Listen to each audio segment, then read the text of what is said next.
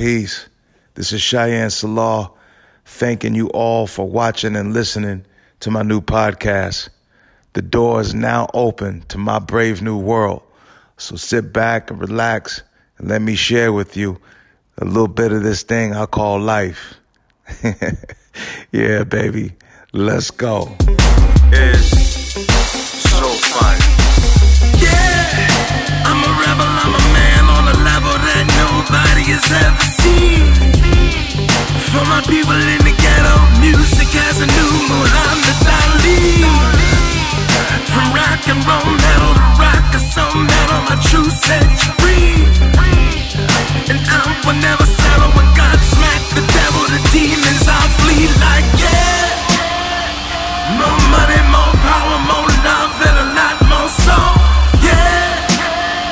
More passion, more time, more life, and a lot more soul. Yeah. More women like Mary Magdalene. Hey, baby, let it go. Yeah. What's up, ladies and gentlemen? You are back with your boy, yours truly, Cheyenne Salah here, chilling in the compound as usual. Real quick, I want to get some things out of the way, you know what I'm saying? Some tidying up, some business. I want to give a big shout out to our friends at Red Bull for giving us, you know what I'm saying, some amazing things to drink as we kind of flow through the segments. It's always a beautiful thing when you build new relationships. So big love to my dude Anthony, for bringing that deal to the table. We here just kind of chilling. This is the Brave New World compound. This is Law Family Estate. We down in the basement, in the cave. You know what I'm saying? Where the man do men shit and the men do man shit. And we just down here live cooling out. I got a couple of my bros with me. I want to give a big shout out to all of you that are catching this podcast around the world. It's all over the world. Big shout out to our friends at iHeart, our friends at Player FM, our friends at Spotify and Pandora and everywhere else that we're being circulated, Apple, Google Play, and of course, any of y'all that are catching it on YouTube and Facebook and some of the other ancillary spaces that we loading it up on. I am very committed, as you all know, those that know me at least, to making sure that we have an authentic show. What I mean by authenticity is that life is all about me revealing through my crazy, wild, diverse life and various experiences that come within it, and featuring some of the relationships, the friendships, family, friends, business colleagues, brands, associations, things that I've worked with and I've actually had to live through. We wanted to separate ourselves from the pack. We got a lot of podcasts out there, and it's all due respect. And we love and appreciate y'all all because most times you're giving us good information. But we wanted to have a little twist in this. And that twist was just basically having something that was real and authentic amongst one another, regardless of who the guest was, the topics, the issues, the situations, the circumstances in life are all things that there's real time and real life experience to kind of lean in on. The show was birthed off of my old radio show, Life. And we had an awesome time building that about 10 years ago here locally on KKNW. I had the show and we featured some of the same things for the same reasons. And now in this new era, we're able to bring it to the podcast generation and feed y'all a little bit more of that real Cheyenne Salah get down. Today is nothing short of what the usual is. You know, I believe in quality. You know that authenticity runs deep in the blood. We ask you to all just please continue to share. Let everybody know what time it is. This is not one of those things that I wanted to get out in the world and overly market and promote down your throat. It's something I want you to find and discover. It's something I want you to be proud of and lean in on at any given time for any given reason. Without any further ado, I'm sitting here with two of my family friends, you know what I'm saying? Old time, long time friend, my boy, former Army Ranger, Ronald Farrell's in the building with us. And I got my man, my uncle, my big dog, Seattle legend and icon, my man Grasshopper, AKA Darren Wilson is in the building. So I want to give a big round of applause for my boys that's in the room. This how we do life, baby. This how we do life. So, yo, today I wanted to kind of do a contrasting spin. Last week, I had my man, my good friend, Dr. Carl Mack, on talking about Juneteenth. And today, I wanted to just bring it back down to some brotherhood, you know what I'm saying, and get with some of the fellas. This is some of the typical stuff that we do on a day in, day out basis anyways. We love to convene and connect, share stories, and build with one another. This is something that's grossly missing throughout all of society, but certainly here in America, this is a big, big problem. not enough opportunities for brothers to sit down and open themselves up and build on one another. So that's all we're going to do today. We got a couple of drinks. We're sipping a little bourbon. We got some cigars in the room. That's what we do. Big time cigar fan here.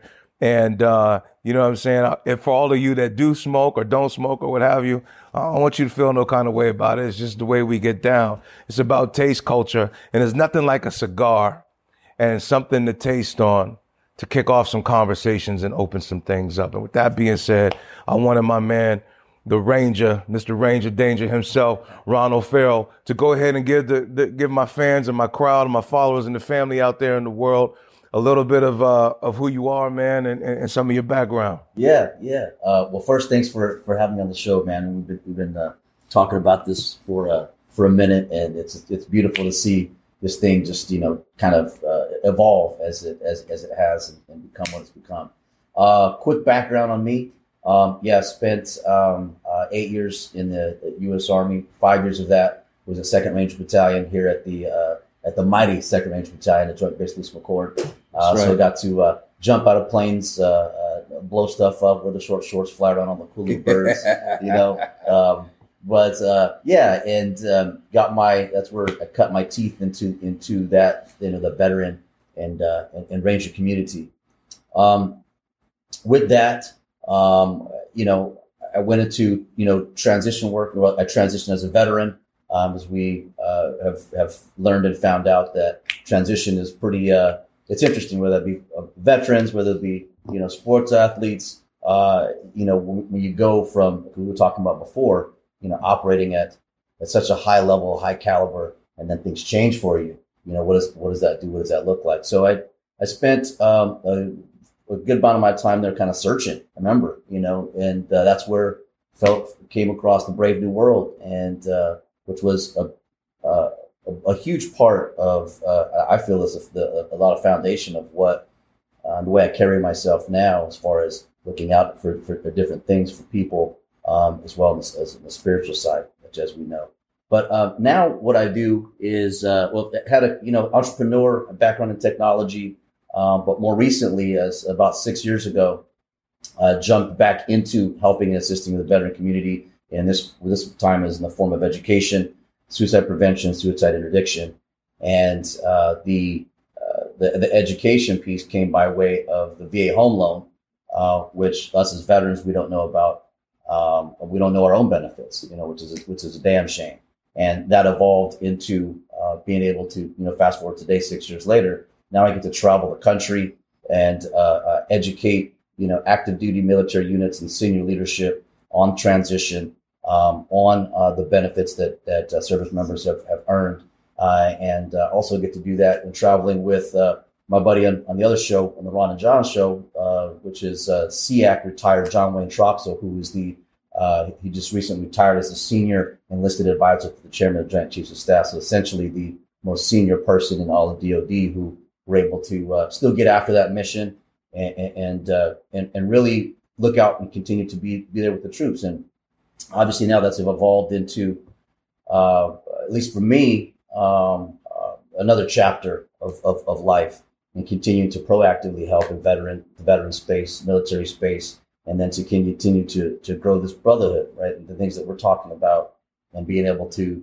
express, share, and be open about, hey man, it's okay for men to get together. It's okay for us to talk about things, talk about subjects, and be in a space of non-judgment, and in a space that's open and sharing, so we can discuss the triumphs and some of the valleys that we've experienced, and so we can share that amongst each other. So yeah, man, we're looking forward to jumping in and sharing more and learning more from you all. Absolutely. Big ups to my man. And look, man, I could run down a list of all kind of stuff on you, man. I call him Unc. This is my man G-Hop. He's, like I said, he's a Seattle legend. And those of us that grew up as athletes, we kind of idolized all the dudes that came out of UW and the cats that came out of Wazoo. that was even before you really became a Seahawk fan. You knew your collegiate legends and you knew your high school legends. This is a very deep, small, super tied together athletic community out here. And this dude's name was always kind of resounding around all the different sports, football, basketball, track, so on and so forth. So I want to give the mic to my dude, man. Go ahead and tell the people who you are, Hop. Talk to him. Well, first of all, it's a pleasure and honor to be on the Life Cheyenne's podcast. And I'm very fortunate and I appreciate the opportunity. Like you said, though, I'm born and raised here 60 years. I'm a O'Day High School guy. I got to throw that out. You know what I'm saying? And then I walked on to, like we always tease. We go back and forth because he's Fairway, baby. Fairway, baby. Y'all know what it is, man. Yeah, but, it's the Irish in the house, right? So that's what we do. We Irishmen, right? So, and I was very, very fortunate to be able to walk onto the University of Washington back in 1979 and played 79 to 83 and met some tremendous teammates. Examples are Antoine Richardson, Sir Twan. Yes, indeed. Took me under his wing. Warren Moon, Mark Lee, Doug Martin, our late Nesby Glasgow. Yeah. Rest in peace, baby. Rest in and peace. So there's a whole host of other guys that I could sit here and name on and on and on, but those particularly, I met those guys at the age of 17 and I'm 60 and we still get together. We still hang out. We still tell each other we love each other. We check on each other. And particularly in this time now with this pandemic going. So, walking on and graduating from the University of Washington, Coach James asked me if I ever needed anything in life that he would be able to help me. And bless that man's soul as well. Mm-hmm. And one day, I decided that I wanted to work television, but I never knew anything about television. I didn't know anything about television, but I just knew I wanted to work television because I played the game.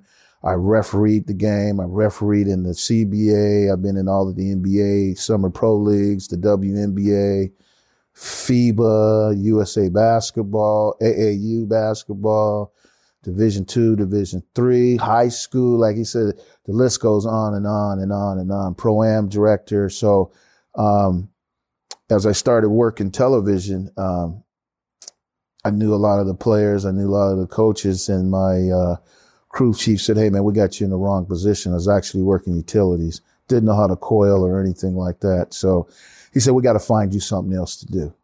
And so I didn't know. I said, well, what else is there to do? And he said, well, you could be a spotter for the commentators.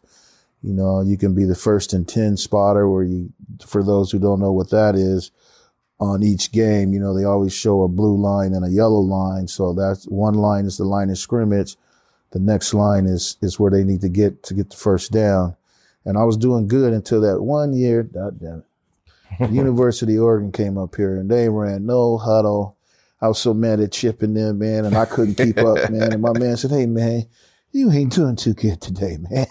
And I said, well, you get up here, but so then I ended up becoming a Red Hat. So Red Hat is the one that's on the field, about the 25-yard line, depending on what stadium you're in, but you handle all the TV commercials. So you're a liaison between the official crew as well as the producer and assistant producer who are back in the truck. And in college, I keep the timeout, actual time itself on the field.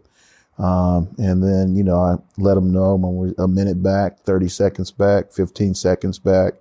And then I rewind the clock so play can resume. So I do that in the Pac-12 and I also do it in the NFL. So I've been very fortunate to work with all of the networks, Fox and CBS, ESPN, a little bit with NBC, Root Sports is my, and those folks are my people. So, and I'm able to work Major League Baseball, Major League Soccer, beach volleyball, and then I have my own podcast. Absolutely. It's called The Grasshopper Show. and I started that, and I've got some shows that I've done. I've got some great folks I've had interviewed, Hall of Famer, baseball player, Brett Barillero, So when I work Major League Baseball, I usually take all my equipment and we do it on the last day of the series, and we do it up in the press box because I do stats for baseball. So I do that. And then, of course, my boy Warren Moon, Hall of Famer, and of course, my boy Sir Twan, and rest. And I had Nesby on there too. And I love talking sports. But the main thing about being an athlete is once the playing days are over, there's so many different things that you can do in the game. And I've done just about everything there is except be a general manager or, head of scouting somewhere like that. But I don't know if I want to do that because being a Red Hat, I tell you, that to me, that's the best job in the world to have. And there's only one of me. So it's not like there's 12 cameramen, and they're fighting to get which camera they want to get. No, when I come in, I know where I'm at. And it's a real privilege and an honor because of the networks have that much trust and faith and believe in me. And so I just got to go out and execute and get all my timeouts in a quarter. But other than that, just the brotherhood that we have here of improving society, improving each other, and making this place a better place for all of us and not just some of us, is what we stride and what we build on a daily basis. And I mean, we're in the compound, long hours, smoking our cigars, talking, but it's real. We have a good group of folks that we are constantly horning in, and everyone is sharpening their skills, and everybody's becoming the best that they can be. So when we step out, we're on Cheyenne's podcast, but we want to, like Cheyenne says, hey man, this is A1. You know what I'm saying? So absolutely, we have to act A1 all the time. It's not just a sometime thing; it's an all-time thing. So we just love giving back to the community, and hey, I'm just happy to be here. Hey, give it up, G-Hop. Hey man, look, it's a pleasure to have y'all, and this is the first show where I've had multiple guests, and it's something I wanted to do again, just to kind of relax and chill. There's nothing formulaic to this tonight, you know what I'm saying? So I'm just gonna kind of lead the way that I typically do on the show, but this will be the first time the show has this kind of an experience, you know what I'm saying? So the idea is just, we do what we do. Now look, all y'all know that I dig deep because I've lived a crazy, deep, crazy life. And I'm very proud of it. I'm very proud of my roots. I'm very proud of my heritage. I'm very proud of what I'm building. I'm proud of the projection in the future, where I'm going, organization with my brothers, and just different ventures and endeavors that we got going on. And our whole ideology is just kind of built around supporting one another. And there's these unique ties in it all. For instance, when he says Sir Twan, that's actually our producer, my partner, Candace Richardson's dad, another amazing legend in both sports and music, with the main attraction. And so we have this interesting dynamic here in the Northwest. For those of you brothers and sisters that's watching around the world and around the country, this is the most slept on corner in the country.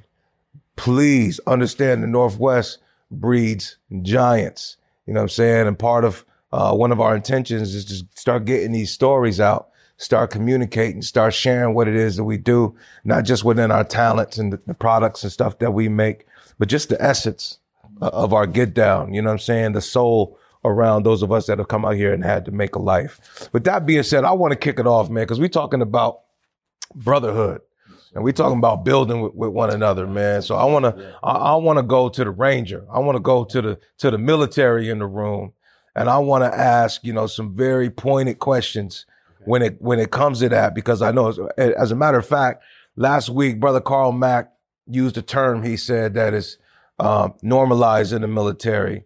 And he used the term ethos, and that with respect to that term, there's this understanding of never leaving a man out and always having kind of this intention for your brother, for your fellow soldier. Right. From a Ranger's perspective, what does brotherhood look like? Oh man, great question. So as a Ranger, I guess me step back and I guess describe a little bit about what it takes to become a Ranger, and then what that lifestyle looks like. Because there's two there's two understandings of what a Ranger is. One, as we say it in battalions, is one is a school, and one is the way of life, right? So the tab is the school, the scroll is the way of life. And so the path is you go to your basic training, you go to your advanced individual training where you learn your job. Then you get past that, and you go jump out of airplanes. When you learn how to jump out of airplanes, you go to Ranger Indoctrination Program, or what's now called RASP. And now at that point, it's 3 to 6 weeks. Well, for us, it was 3.5 weeks. Now it's about 6 to 8 weeks long of, can you make it? Can you make the squad? Can you make the team? And so for my class, we started with 390. We graduated 90. So out of 390, so you missing 200. Yeah. You know what I'm saying? Right. Excuse me, you missing 300. 300. So that's crazy. That's a crazy ratio. Yeah. So damn near 400 cats show up and 90 make it out. Right. And then from there, it whittles down a little bit more. 35 of us came up here to 2nd Ranger Battalion. 6 months later, there was about 12 of us left. Wow. What you have to understand is that in the Ranger Battalion, the Ranger Regiment, it's the only unit that's in the Army really that you can get kicked out for what's called a release for standards. Other units in the Army, it's like a corrective training, you're stuck with the unit. But here, it's not that way. And it's also all volunteer all the time. So at any point, you could just say, I quit. And then you go to another regular Army unit. So what we do, we're called triple volunteers, right? Join the military, jump out of airplanes, and then do this, whatever this mission is. So and with that is once you get to battalion, then it's staying there.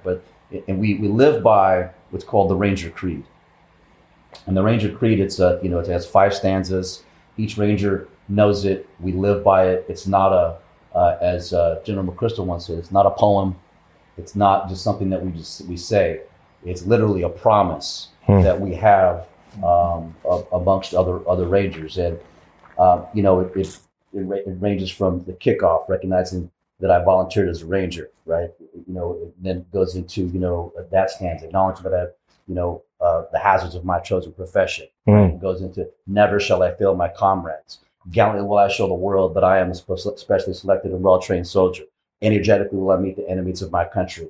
And then, last stanza is readily will I display the intestinal fortitude required to fight on to the Ranger objective, even though I be the lone survivor. Right. So all of these things, or these ethos, is we're never leaving anybody behind. We're always going to be there for you. That's something that is created, obviously within the unit and amongst and for each other, but also when you get out.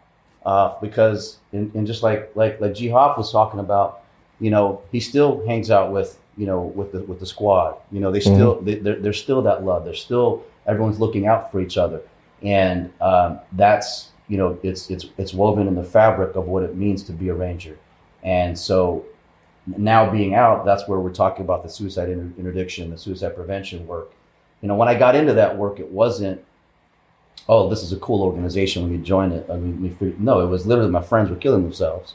And as a former communicator, we put up with these things called TOCs or JOCs, or Tactical Operations Centers. And, so I basically knew how to do that. We had access to social media. We knew where people were, and basically became a communication center, dispatching teams, dispatching resources. But that could wear on you, right? Right. It's not like I'm trained to be a medical or a mental health professional. I just knew that I had to be there for my brothers.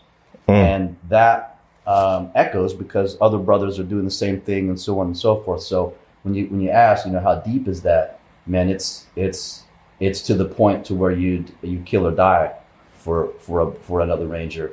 I could go right now. I could take off in a vehicle in this Tahoe out here and drive from here to the Pacific Northwest all the way to Florida, and just say, hey, I'm in the town. Is any Rangers in here? And I could couch surf. I could get a cooked meal. I could get a hug. I could get a stick. I could get a drink, and want for nothing and not even know these cats. Right.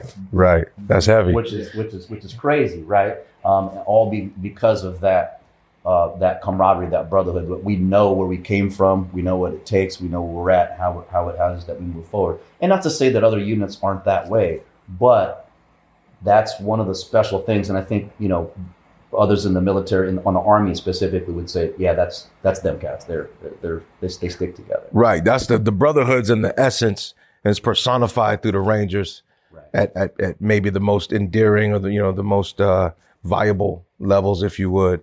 Right. It's interesting when I'm hearing this, because it's very important to me. In civilian life, it feels like there's this disconnect with these notions. You know what I'm saying? The culture suffers from an inability to have that kind of empathy for one another and amongst one another. And, and I want to spin this off into your world from a different perspective. I think I asked you this yesterday or the day before or something, as an in-game, referee, as someone that's judging in the moment what's right and what's wrong, and having to deal with all the responses of it and blah, blah, blah. I think I asked you something like, what does refereeing allow you to see about people, or about the culture, from a brotherhood standpoint, as a former athlete, and now as a ref, as a judge on the field, a trusted middleman between the player and the networks and that whole construct. How do you see brotherhood, from through those mutual lenses? Well, the way I approach it is that I try to be, first of all, mentally prepared for anything that may go on. And when I say mentally prepared, if anything that happens, player gets hurt, you got a hot head player, you can't get a timeout in, and all of that, you got to stay calm. You got to stay calm. You got to be consistent. And then you just got to be honest, because we're all human. Absolutely. And nobody's perfect. And when you ref at all of the levels that I have refed at, the pace gets faster the higher the level you go. So as the pace quickens, then there's a greater chance of more errors occurring, missing calls, not being to get in the right position to make the calls. And as an official, number one thing is you got to always be in the right position. If you miss the call, that's sometimes they go with you a little bit. They don't, but you don't make the call and you're not in the right position to make the call, then that just complicates matters. Right. Because now you lose the faith of your crew that you're working with. Because, when I first started officiating, it was 2-man mechanics. And then now it evolved to where it's 3-man mechanics. And the reason why it has evolved to the 3-man mechanics is because, particularly in the men's game, everything is above the rim and it's extremely quick. The NBA is the fastest game there is. NFL is fast, but that NBA, you don't get your head around, you don't get down where you're supposed to be and referee the defense and let it come in and see the whole play. You get your ass in some quicksand. I ain't never been in no real quicksand, but I've been in some quicksand in them battles on them courts. Yeah. And the main thing is you got to learn to trust each other as a crew. You got to be able to support each other as a crew, even if that person might not be as strong as the other two, or I've been to where I've been the strongest one. Well, you, the lead official, help them out. Right. And it gets to a point to where if I'm helping them out, that means I'm not in my primary. Right. So if I'm not in my primary and somebody gets hit with an elbow, Okay. And we go back down on the other end of the court, and then my man chucks him with the illegal screen. Now we got hell. Because now I gotta control that. I gotta control the coaches. I gotta identify who's the disruptors in the game. I gotta talk to them. I try, it's psychology. It's learning how to deal with people. And sports is one of the most competitive, temperamental professions to be in. Right. Because it's all about winning.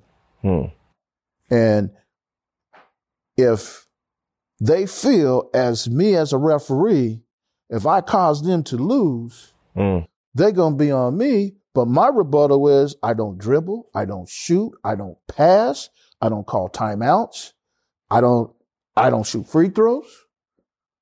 I just try to be in the best position I can. Right. And basically I'm a peacemaker, if you want to call it that. Right. But I have to also make sure, like we talked about the other day, is that if I call this type of foul on this end of the court, I better damn sure make sure that I make that same type of call on this end of the court. So now I create some consistency in the game, whether they agree with my calls or not. But then what it does is it eases everybody because now they know that I'm fair. That's deep. That's deep because it immediately makes me draw parallels to life, right? That's right. And when I'm bouncing both of you in these experiences, right? You got this deep commitment, and in this case, life and death. Right. And I think this is why veterans, deserve a lot of honor and merit and respect, because the mere notion of volunteering in the first place. That's right. That's a tremendous thing. And then from within that, you got these other, in your case, and all the other brother Rangers out there, you got these steps of more volunteering aspects, but they're guarding each other's life, and kind of a fraternal bond, gets built. And then I'm listening to your perspective, and I'm thinking, because sports mirrors life a lot. Oh, definitely. But you're in the seat of, like, if I had to pull that in life, you kind of be like a police officer. You're kind of like, you're a penalizer. Yes, right. You're also there to make sure certain people don't get hurt. That's right. You're there to respond to people that get hurt. That's right. You're there to say a foul is a foul, or this is that. And I think it's interesting for the listeners to kind of take that in. I'd be interested in hear what some of you guys feel, or how you would want to comment on how I'm kind of drawing this parallel.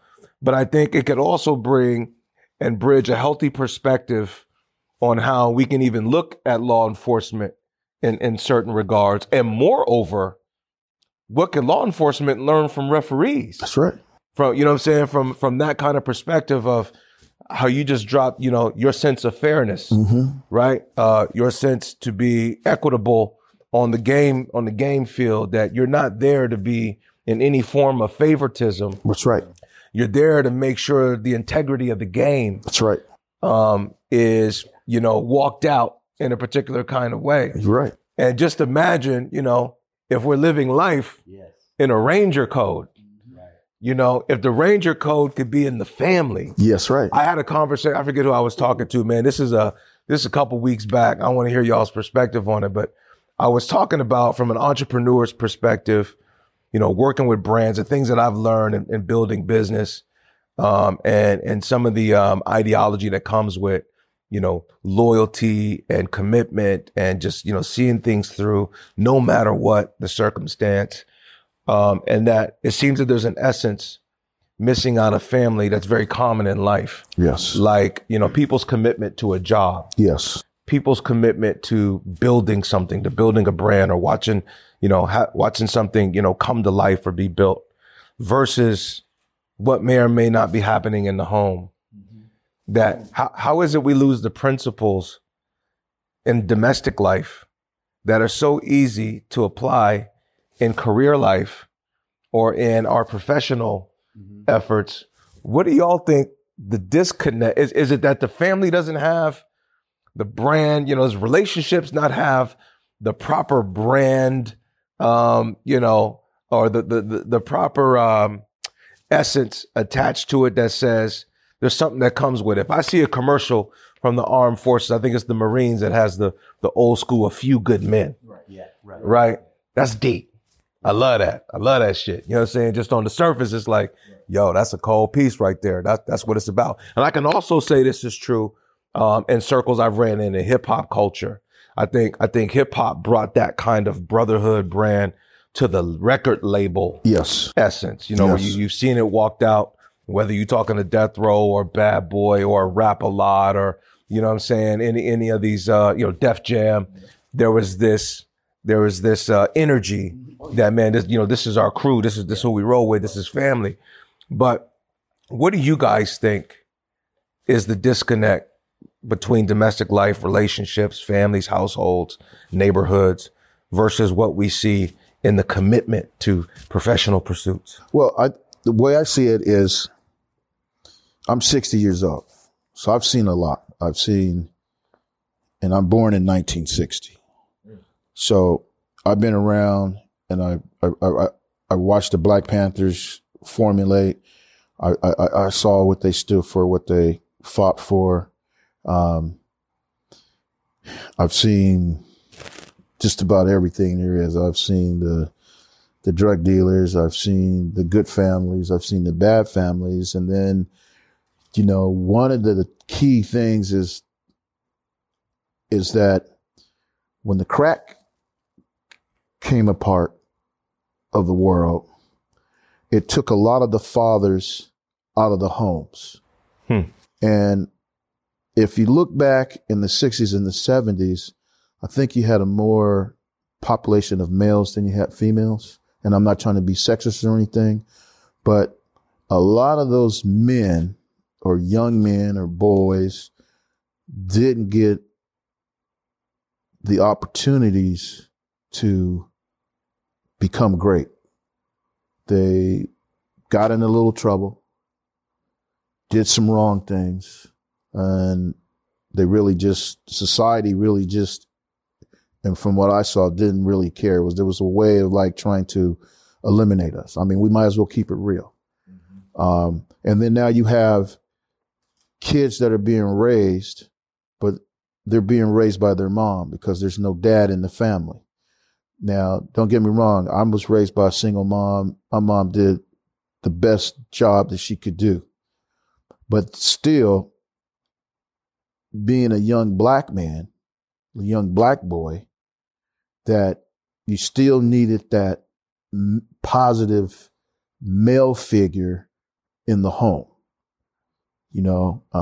I was very fortunate that I've had a lot of godfathers. I've had a lot of uncles that raised me as if I was theirs. And I thank them to this day. But also in doing that, there is a level of responsibility that I must uphold to show my appreciation, but not only show my appreciation, but set the pattern, set the standards. I was married, I got divorced. My son is 29, but at no time during the divorce did I ever stop having the number one responsibility of taking care of my son each and every day. So you're saying you poured some of that was given to you, right, and some of those attributes that you got as an athlete, you kept that in your role as a pops, right, and poured into your son. You have to, yeah, because being an athlete, just like the Ranger over there, just like you being your entrepreneur, it's not a sometime thing. Right. It's a constant day-to-day, 24/7, 365 days out the year that there's a battle that we have to go through. I've worked for government, and you go through that, and you get co-workers that are jealous or envy you or don't understand How can you come work an 8-hour job or a 9-hour job, but you still have enough energy to go out and mentor kids and coach and work television and do other things? That was just my philosophy is you always reach back and you give back. You can't worry about that. I made it. Therefore, I don't need to worry about these young ladies over here, these young men over here, these mothers over here, or even these fathers that are over here that just need somebody to sit down and talk to them and say, hey, look, man, you were able to do one of the greatest things in life. You were able to have a child. Not everybody can have kids. Right. But the thing I want to lean on before I pass the mic to Ron is just the way you said that. Just the passion behind your eyes, the tone in which you said that's the brand I'm talking about. That's right. That it seems like that energy. Oh yeah. Is, you have it. Right. Right. Right. But not everybody You're has it. And I think the spillover in society has become very clear because again, the question remains, what's domestically off that's professionally on? You know what I'm saying? And it's, what do we lose in between that? What's your thoughts on that? Being a Ranger and having that brotherhood code. And just, I love how you broke that down. You could get in the whip right now. You could travel from here all the way to Florida. And all along the way, all you got to do is put the bat signal out. And your Ranger bros is going to be like, yo, what's up? Where you at? And you ain't ever even met them before. Right. But there's going to be this response ability for them to, connect to you. Where's that at in the community in your eyes? That's a great question again. I think, when we look at, let's say, PTSD, for example, right? That's the big thing in the veteran community. And I there's all sorts of trauma. I mean, I think we probably had that, growing up. Absolutely. Before I even, put up my first pair of boots or combat boots on. But the interesting part on that is, that impact of trauma and what's going on then and who's around you when those things happen.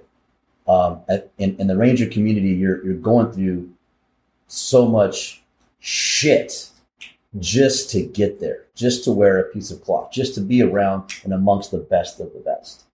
And as a Ranger, you realize really quickly that it's not an individual sport, right? Mm. It's something that you have to get find out to that objective. It's something that you're literally looking out for the man or woman to the left or the right. And Rangers, it's opened up now, but it's who is that right. To your left and to your right.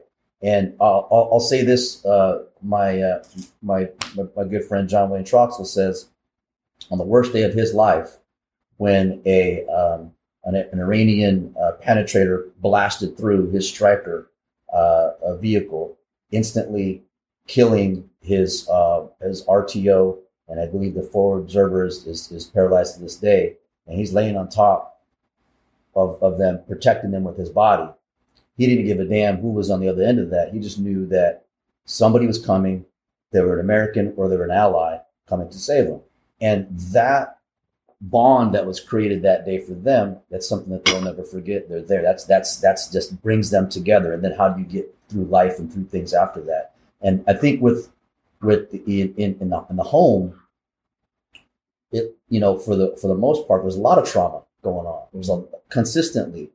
But there's never really that, we made it. There's never really that, the helicopters are here. Okay, we have that feeling of, okay, we've been, because you're fighting, you might be week to week trying to get some food. I mean, that's how I came up. We came up. It was like, so there's that constant, damn, is this ever going to change? Is that, so there's never, at least in my experience, there's not a whole lot of points of victories, right? And even, when you forge that into combat, when you forge that into the realistic training, whatever it may be, there's in the military you're sharing those hardships, but you're also sharing the laughs It could be a shitty day and you're crying together. And those are things you remember, right? And so there, you feel a sense of, for whatever reason, a sense of duty, that sense of commitment. I've got to be there for them. And then it becomes, it used to be for me as a Ranger, it was like, okay, this is all we know. It's just living behind this brown fence. They hid us from everybody. We weren't supposed to know we're in certain areas, so on and so forth. But then, as I've been doing these travels recently and seeing all the branches and how they interact and how they work, and so one of the references I used just the other day was the tip of the spear, right? The tip of the spear is typically known as, okay, your special operations, your heavy hard hitters in the front, the tip of the spear. But the thing is that what makes up the entire military, and I open this up from expanding it from Rangers to the rest of the military, is for that tip of that spear to be able to make its mark, make that impact in that wound, it has to have the rest of the staff. It has to be aerodynamically done. It has to be melded and put together. So now, with that, now you have something, right? Mm-hmm. Now you've got that. And to me, that's the community. That is the military. That is the veteran community of what, and we're only good as what we, that spear is only as good as the blacksmith that forged that steel, the materials that are made up of that, the what kind of wood is that's going to be flying through the air so it doesn't break apart in mid-flight. So all that to say is that when it breaks out to, okay, my brothers and my sisters in the military, yes, they are. And they always will be, because I know these hardships. I know what we've been through. I know what they've been through. I know that they've had those triumphs. And that's something that the family at home, we immediately feel that they don't understand that. They don't understand what we've been through. Mm-hmm. And a lot of times we don't want them to know what we've been through. Right, we don't want to share those hardships because they can't handle that shit. Right. They wouldn't be able to really comprehend. Right. And that goes, whether that be on the battlefield or on the gridiron. Right. And it's so that begins and creates those bonds that are for life, because it makes an indelible mark in our spirit and our soul on those moments that we had with those individuals. Sure. And we look back on those as either they're painful memories, they're laughing, and then we have those triumphs. Yeah. I love that. That's a great perspective to have.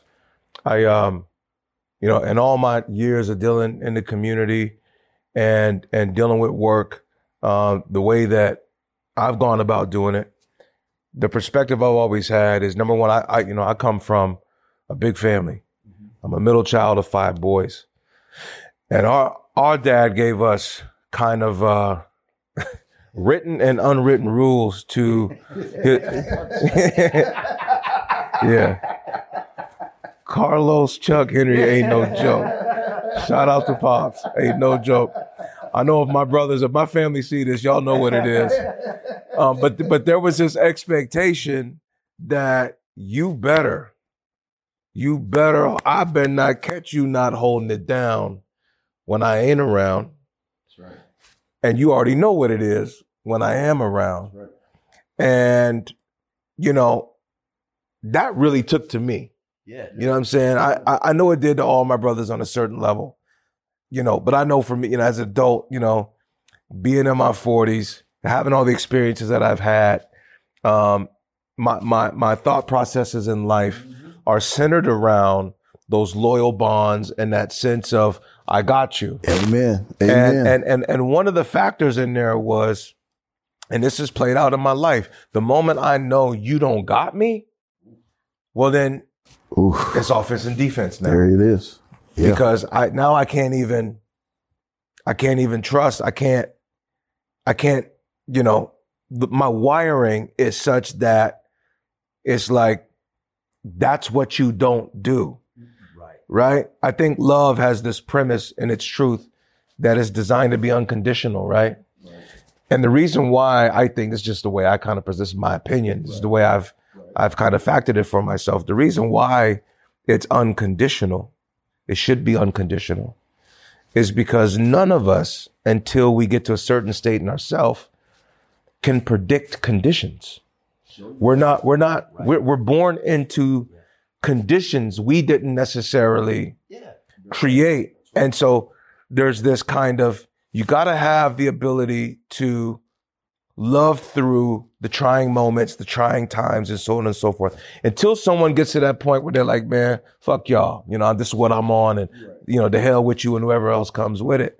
And I think a lot of that has happened in the American fabric of family and friendships and relationships for whatever reason. Right. And some of which, hey, man, maybe rightfully so.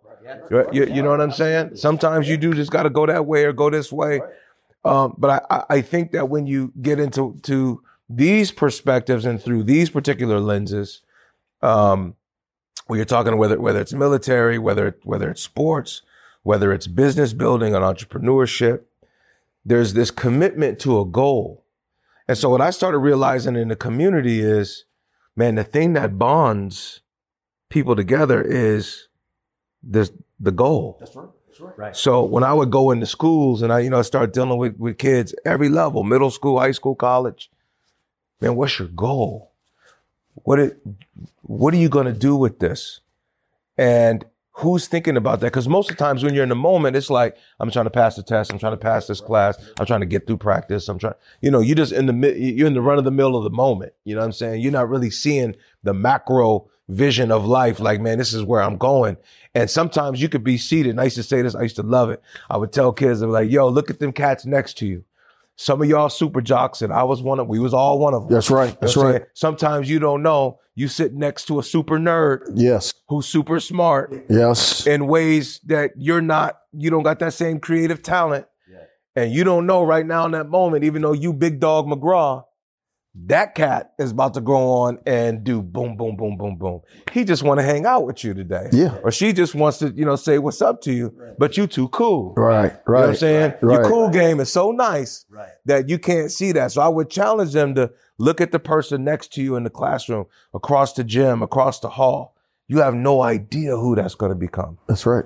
And same thing, vice versa. Right. You might be academically excelling. Don't think for 1 minute because them grades over there don't compare to yours. Right. That he or she won't become something. That's right. That's Even right. though you didn't, that's right. You've excelled and you 4.0 and you this, that, and the third. Yeah. And this cat that couldn't even graduate is now a billionaire. Right. Yeah. Right. We have to have the understanding somehow, how do we create dynamics that bond us to some kind of a goal so that communities can flow in a way that mirrors the brotherhood in the Ranger and mirrors the responsibility of a ref in a game. Yeah. Nobody's talking to referees after the game. Oh, no. Unless y'all is in trouble and shit. Yeah. And let's keep it real. Y'all done fucked up a lot of games. Yeah. You know what I'm saying? Y'all done fucked up a lot of games. But you've also, because with someone losing, someone won. That's right. That's right. Right? That's right. That's so right. there's a balance there. But going back to you know what I'm saying? How do you ref life? Like if you could tell law enforcement right now from a referee's perspective, right? What would you give to our local police officers? Hell, even all the way up to our federal agents and anyone wearing a badge. I don't care if you're just doing security at a nightclub or you monitoring a parking lot or, you know what I'm saying, you on the beat or you chasing down a murderer or you a bounty hunter or anyone with that badge who's refereeing life. What advice would you give to them? Well, the first thing I would tell them is you got to be relaxed and don't be so hasty to create or aggravate or initiate the situation. And what I mean by that is, okay, he's driving down the lane. He got bumped a little bit. Okay. Well, let me kind of see what this kind of player is.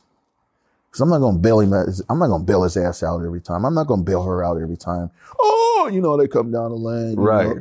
That shit don't work with me. Okay. That All shit right, don't right. work with Yeah, me. so you ain't going for the I exaggeration. ain't going for none of that bullshit. Right, because in a game sense, somebody might be trying to get you Yeah. to just Yeah. not be a thorough ref. That's right. And give them an advantage. That's right. Okay, that's deep.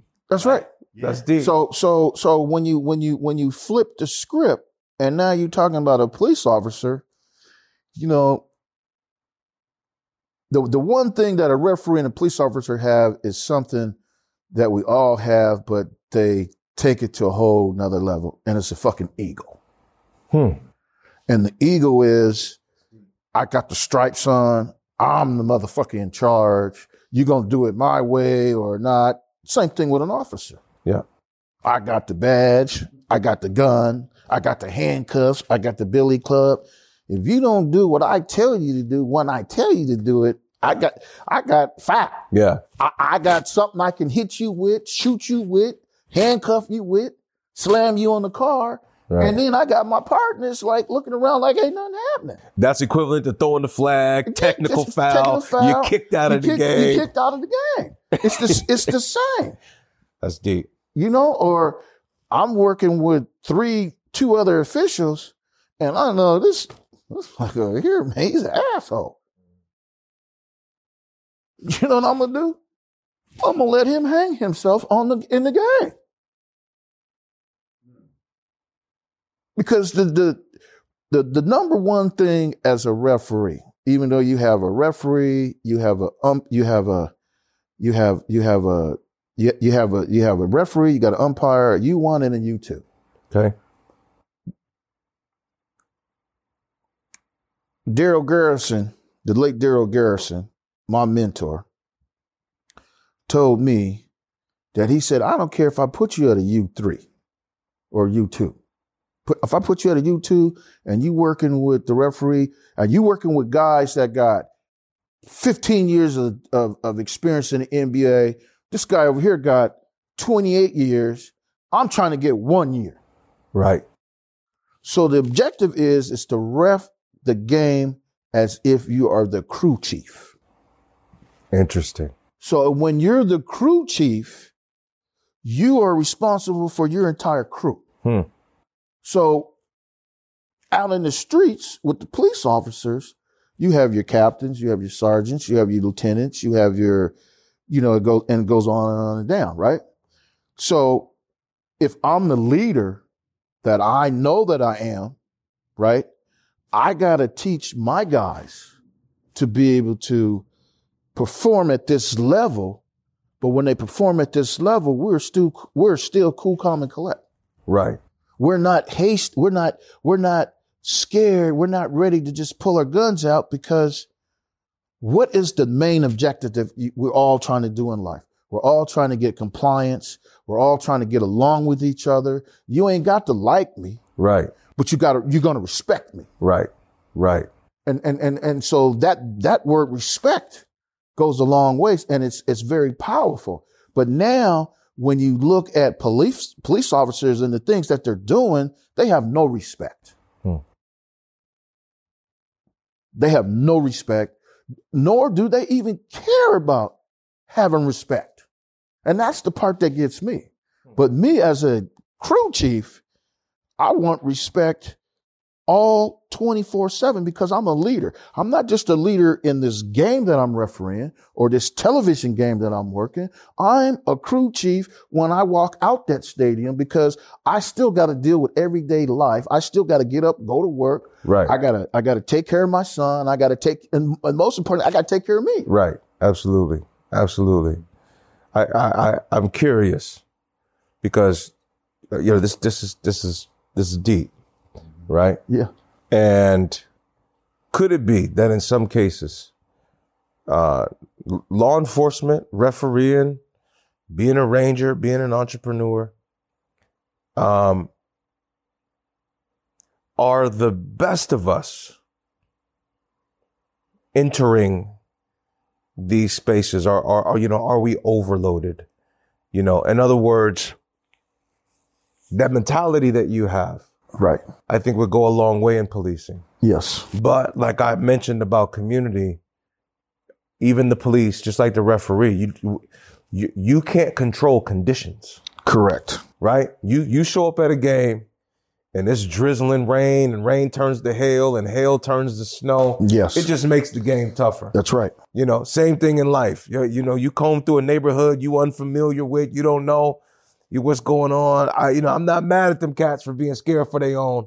You know what I'm saying? I'm with you on that. The question becomes, is that the best of us out there doing the work? Not necessarily. See, because the question that I have is, be it military, be it refereeing, be it law enforcement, be it whatever, if we're not empathetic with a brotherhood mentality, you use the term respect, right? And again, I go back to what Ron said about throwing up the bat signal to the Ranger brothers and them just, being on site. I know referees have a code amongst each other. I know officers have a code amongst each other. Hell, we as cigar smokers, we got a code. We got a code amongst each other. There's a respect. Yeah, that's right. That comes with it. That's right. Where is that in the community? And could it be suggested that if it was in the community, as a community grows up and matures to go take these positions, like yourself, because you played the game. Right. You know what you're out there looking for. Right. You know how to communicate with the players because you played. Right. Right? So there's an empathy. Right. There's little yous out there right. playing. You know what I'm saying? Right. It's not always the case. No, it isn't. We got referees that ref stuff that they've never played. You know what I'm saying? Yes, you do. Right? Beach volleyball. Hey, don't get me started. Don't get me started. I couldn't let that one slip. Boy, you ain't lying, boy.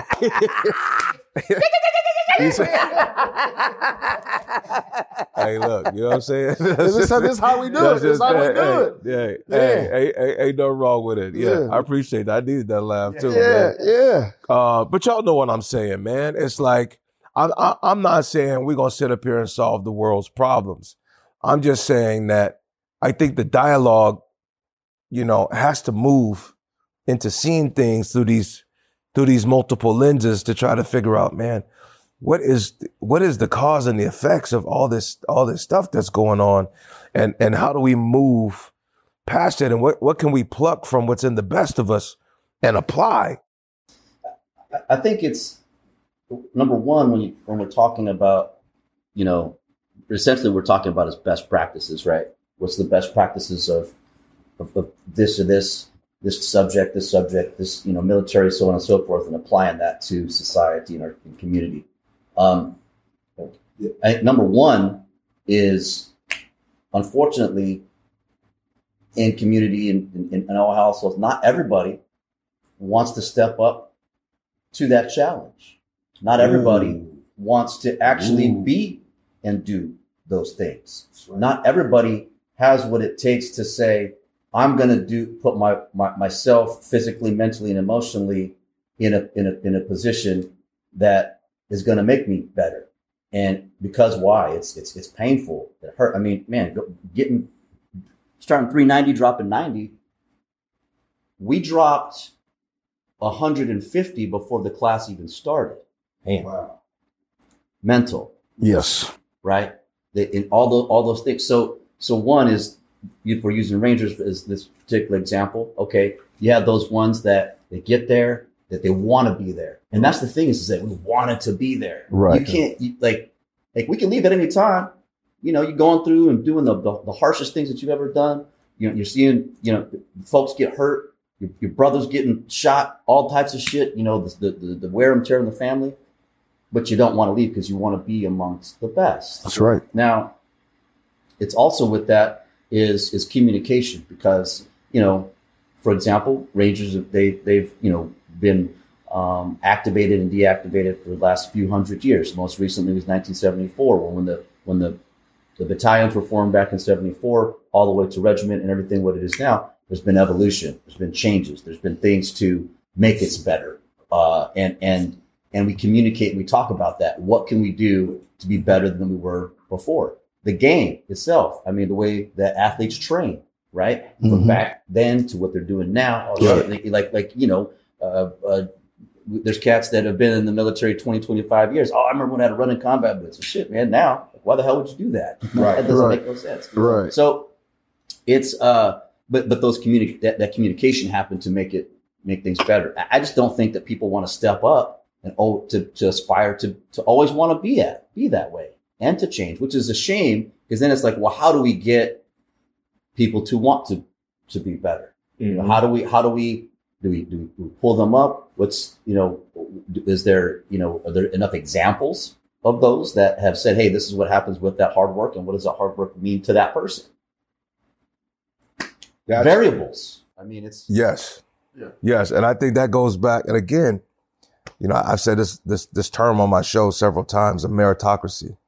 This notion, this country is got these moving aspects that I think are constitutionally soulful, right? You take a term like the right to pursuit of happiness. right.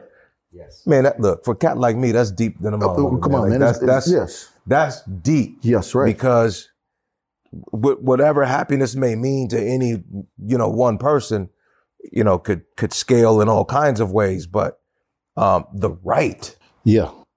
to pursue that happiness, right? The science of choice, Yes. right? Yes. Yes. And then we all know conditionally, Right. choice is subject to options. Yeah. Right. Right. You know what I'm saying? So if I only have, because of the conditions, so many options, Right. then my choices are limited. Very limited. Very So limited. now I'm scaling happiness down, or my pursuit of it, into these available resources that you boxes Yes, right. that are affected by resources or Yes. lack thereof or Yes. what have you. And so you got this weird matrix at play. But at the same token, it's like, you want to be the best, though. For some of us, we want to be the best. That's right. Maybe, I don't know, maybe I'm going too far off the ledge here. Maybe what's best to someone else is to not be the best.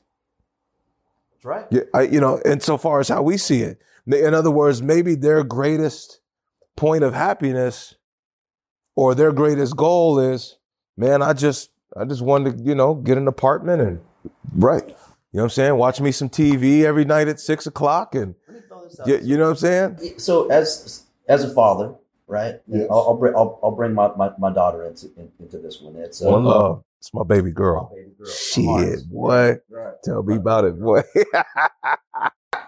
So and she's my biggest cheerleader. She's seen me flying high.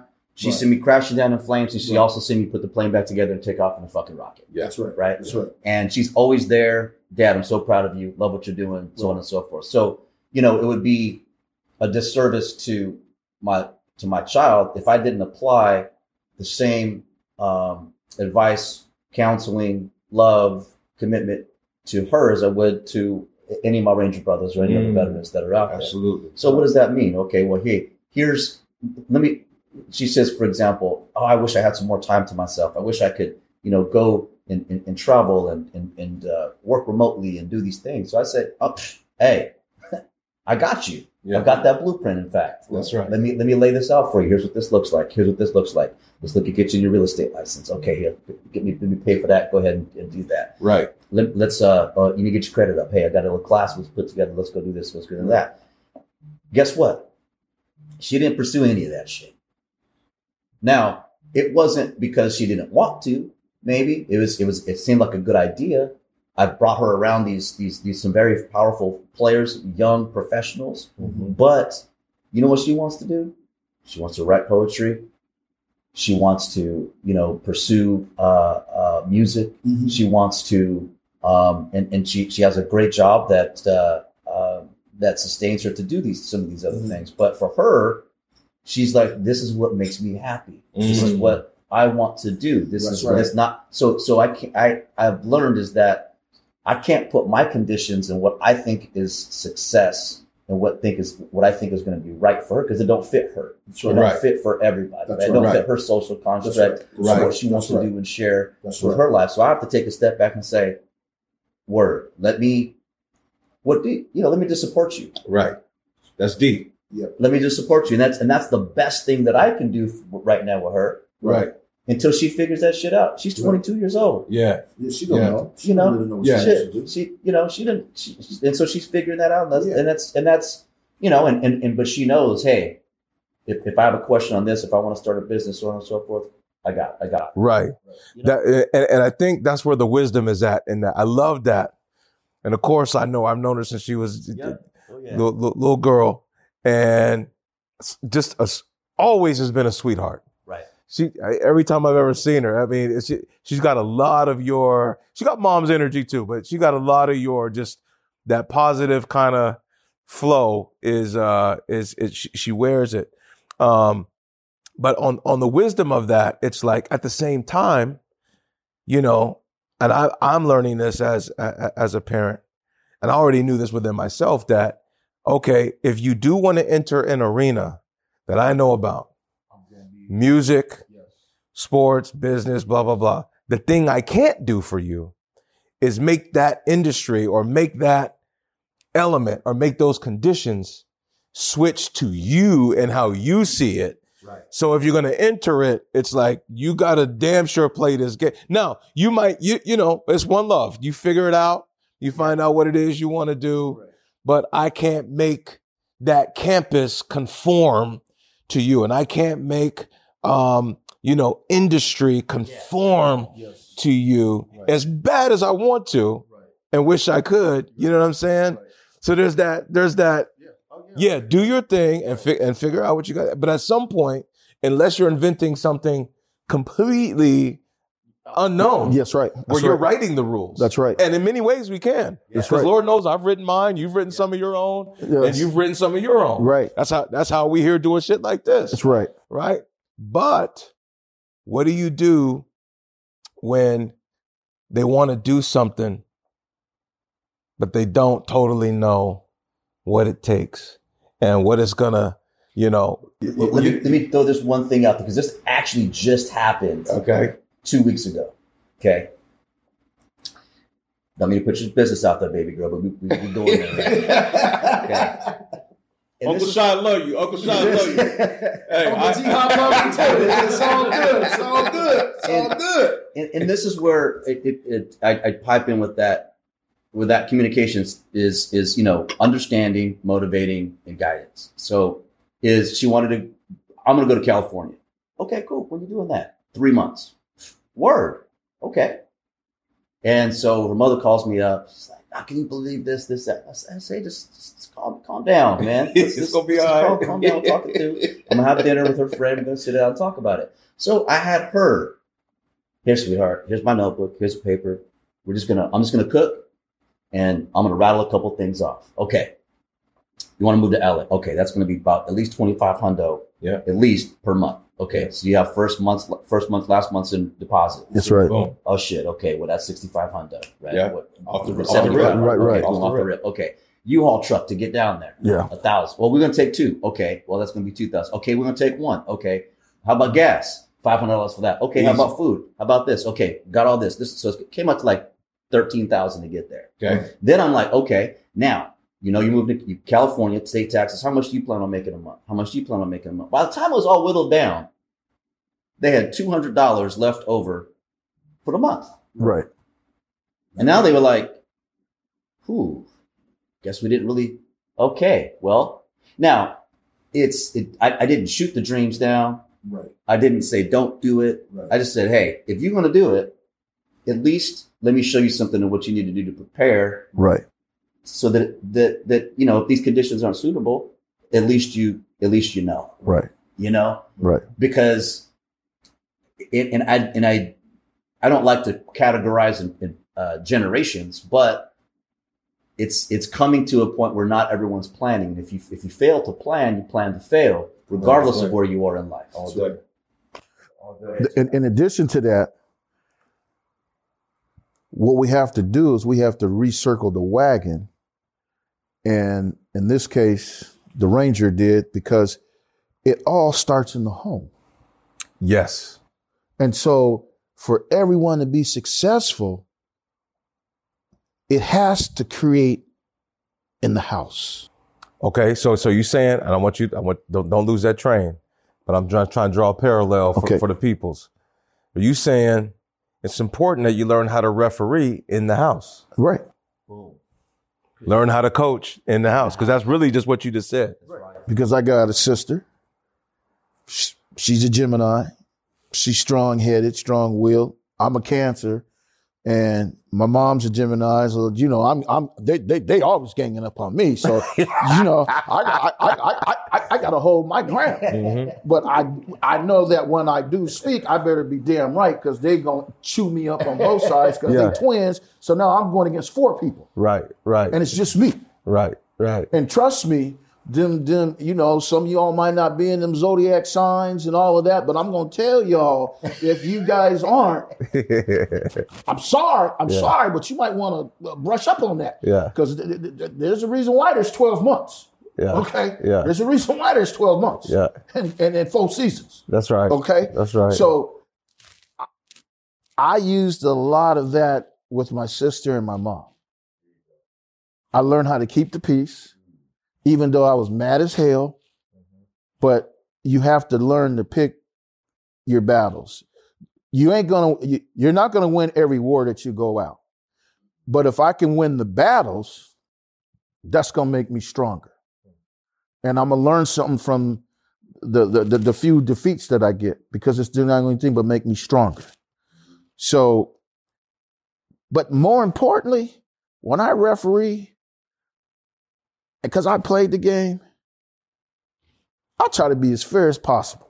I try to be as fair as possible. I don't care how mad you might be before, you know, I get guys that come in, oh, I had that SOB last week, and all he did was this. And the minute he says something tonight, I'm going to pop his ass. Well, go ahead, motherfucker, because you're going to be out there on that island by yourself. Yeah. We in the hood. Yeah. You can't come up in here thinking that you John Wayne. Yeah, might be some repercussions to that. There's going to be some repercussions. Yeah, might be some repercussions. I ain't got time for that. Yeah. I'm not, because, you know, we're not going to lie. Referees, you know, coming up through the days, man, I remember getting locked in the locker rooms, man, because they beating on the windows. Yeah, they waiting on you. They're waiting on me. Yeah, they waiting on you. So then I had to reevaluate myself and said, okay. And the way I look at it is there's 2 kind of referees. There's one that's just out there for the money. And fair enough. And it's a job. It's a job. And not even a job. And it's a job to them. And you can tell that those referees, by their body language, how they hustle up and down the court, how they make calls, how they report, are they strong? You know, because when you go to NBA camp and you go to these Division I camps, one of the things, the key that they talk about is, first of all, how do you appear on the court? Right. Okay. Right. How's your whistle? Is your whistle strong or is your whistle weak? How do you stand when you go and report, when you go and report it? You know, 33 hits, 2 shots. You know, some guys would be, you know, down here, you know, 33 hits. I can't remember. Bitch, goddamn. You made the call. What'd you see? Right. I can't help you with that. Right. So that tells me you ain't mentally prepared to come out here. Again, I don't want to work with you. Is the best of us stepping into these positions of authority in life? Not. No, they're not. Right? No, they're not. And so what you're saying is that the dynamics of good refereeing are a mindset. Yes, it is. If you're going to be, you know, effective. And part of that is earning the players' trust and respect. That's right. Along the way. That's right. Which is interesting, because you going back to the family or the community dynamic or the neighborhood dynamic. Yeah. And believe me, I remember as an athlete, man, I wanted to whip a few referees' ass along the way. You know what I'm saying? Yeah. and was ready to. Yes. You know what I'm saying? Yeah, I know. And I wasn't the only one. You know what I mean? I'm with you. And I got a lot of family. Yeah, you know what I'm saying? Cass was ready to get it in. You know what I'm saying? Right. But it's like, do the refs understand that? I know and I'm just going to say from my a black perspective especially, I think the onus of the heat that comes from the community, if something don't go their way in the game, now you can parallel this to life how you want, but in the game, there's this hope riding on, from the family to the child or the nephew or the niece or the grandchild that's playing. There's this hope. That's my baby. That's right. That's I right. want them to win so they can go on to the next level. Right. There's high emotional stakes. Very high. Some black folks, I'm just going to talk black folk from where I'm from. Right. So emotionally charged, they know that not even come to the game. I'll tell you right now, and my people know, hey, I ain't inviting y'all to the joint tonight. No. Y'all tear this thing up, man. I'm just going to go about my business. You're right. Because that temperament that come with repercussions. And it does. It comes with repercussions. Do referees understand that social dynamic that, okay, let's say you've been calling it square the whole time, and then, man, you mess one up, and, you got a whole side of the stands that's off the white, black, Asian, otherwise. They off the hook with you. They waiting for you outside. Oh, yeah, and I've experienced that. I ain't gonna lie and say, motherfucker, I ain't have them problems. Right. But it's a growing process. Okay. How do you deal with the community? Is there a moment to deal with the community? Yeah. To explain. Yeah, because the easiest thing is to say, and this is what I do. Hey, I caught what I saw. Because as a referee, you're going to be 50-50. So it gets to a point where, motherfucker, I don't really give a fuck. Excuse my French. I'm going to call what I see. Yeah. If I miss the call, I'm man enough, I'm professional enough to say, I missed that call. Right. Even if I have to pat the player on his butt, that's an indication of I got you. Do you think it's that there's misunderstanding of the game in like, for instance, I just automatically think I'm a solution dude. What if some rule was instituted where you got 1 minute, one little lousy minute before the game, the mic goes to the referees and the referees get a chance to say, hey, y'all, we understand we ain't the most liked people in the room. We got to call the game fair. We're going to make mistakes. We're not going to see everything. Do you think some kind of opportunity to connect the perspective could, because I'm thinking about this from a community standpoint, even in policing, even in families. I know I do it with mine. Man, dad ain't perfect. Dad is not out here to be perfect. Now I'm nice with what I'm nice with. Yeah. And if you bet on that, we gonna win all day long. But there's certain things I'm not, I don't have that skill set or I don't have that ability. So I'm very forthright about I may not be the best in this regard. Right. And I think that opens the lane for understanding, communication, getting some viewpoints out, etc. I would say this. In the regular season, I would say no. And the reason why I would say in the regular season, no, and in the playoffs, I would say no, is because then it might look like that maybe we are already admitting that we're not good officials. Mm-hmm. Or are you admitting just the reality? The reality of it is that we're human and that's my point. And we're gonna miss things. That's my point. But the way that I would convey that message would be in the summer league camps or the summer league, the spring leagues, the summer leagues. They have referee clinics that go and talk to the coaches. The coaches can come and talk to the officials. Yeah. Okay. But the main thing is I can't be worried about the fans. Right. I can't, because nowadays every mother, father, brother, sister, uncle, my son's going to the league. Everybody's emotionally invested. And so you have to, what you have to be able to do as an official just like as a red hat, you have to take the emotional part of the game out and just call what you see. Okay. And not every official can do that. And the way I prepared myself for that is I studied game film 3-4 hours a day. Okay. And the game film might have been the last high school game that I worked.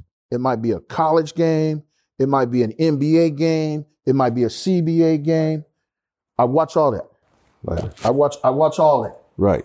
And the reason why I watch the various types of games, because again, those emotions arise.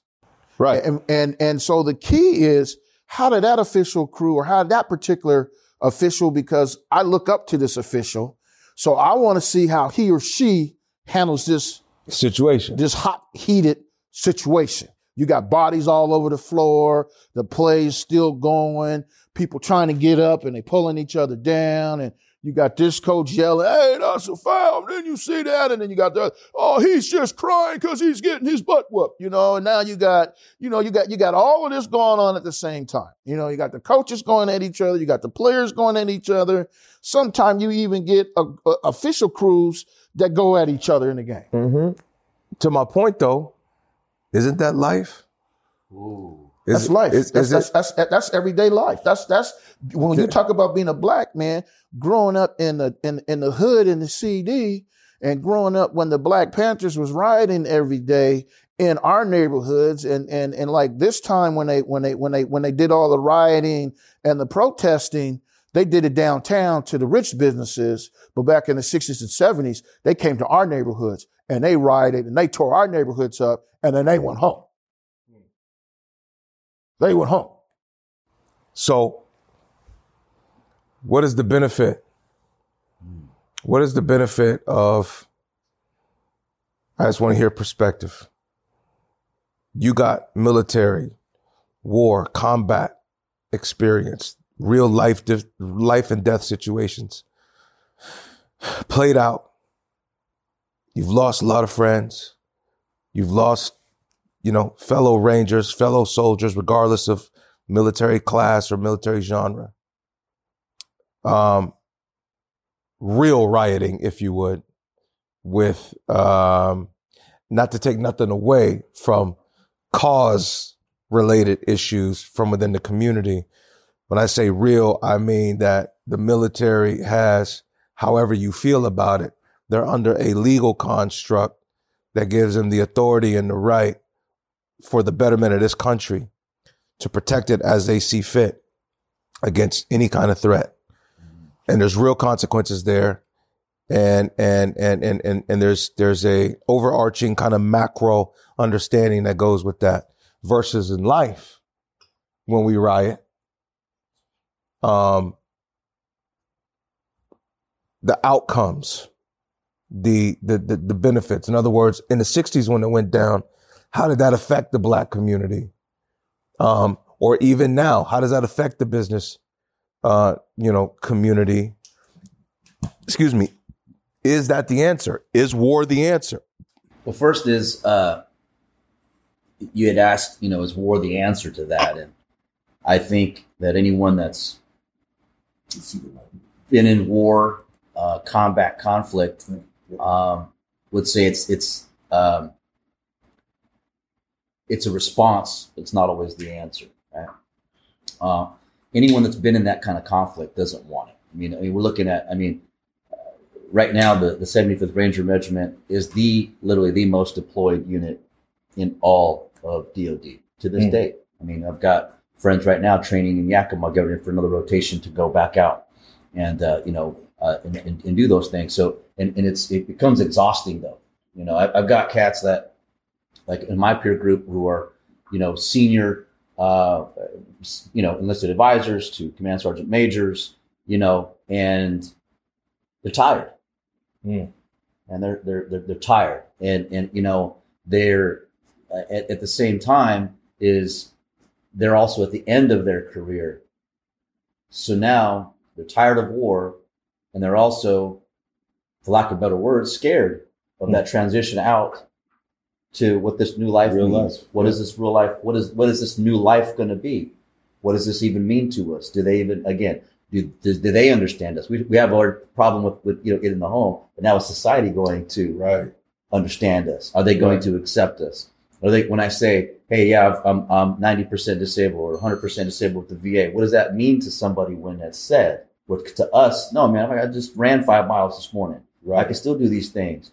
But so number one, I don't think that's the answer. I think what the answer is, and this is what I share with military units when I'm on the stage, is acknowledgement,